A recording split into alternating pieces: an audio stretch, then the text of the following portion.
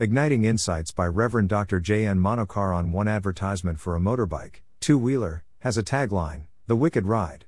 It is not an adventurous ride or comfortable ride or fast ride. Wickedness is considered valuable in this world.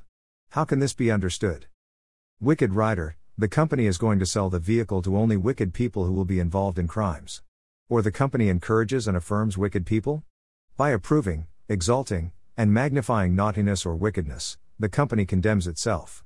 Romans 14:22, it could also mean that the company will produce wicked riders. The feet of the wicked run to do evil are extended the wheels of a vehicle driven by a wicked for evil. Isaiah 59:7. Intention of the rider, the tagline also brings to focus the intention of the rider. A vehicle is generally used for transport. A person could reach the work spot or for other purposes, quickly.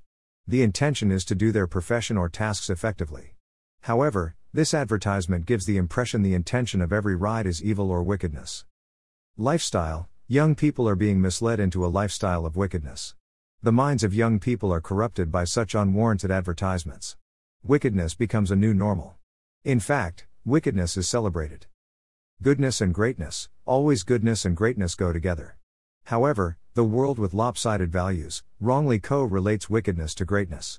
Paul exhorts to shun or run away from any form or appearance of evil. I Thessalonians 5:22, the wise fear God and shun evil. Proverbs 14:16. Hold fast to good, Paul writes to hold fast to good. I Thessalonians 5:21, in the fallen world, a motorbike could induce a person to do evil, but the scripture makes a person complete and equips a believer to do good. I Timothy 3:17.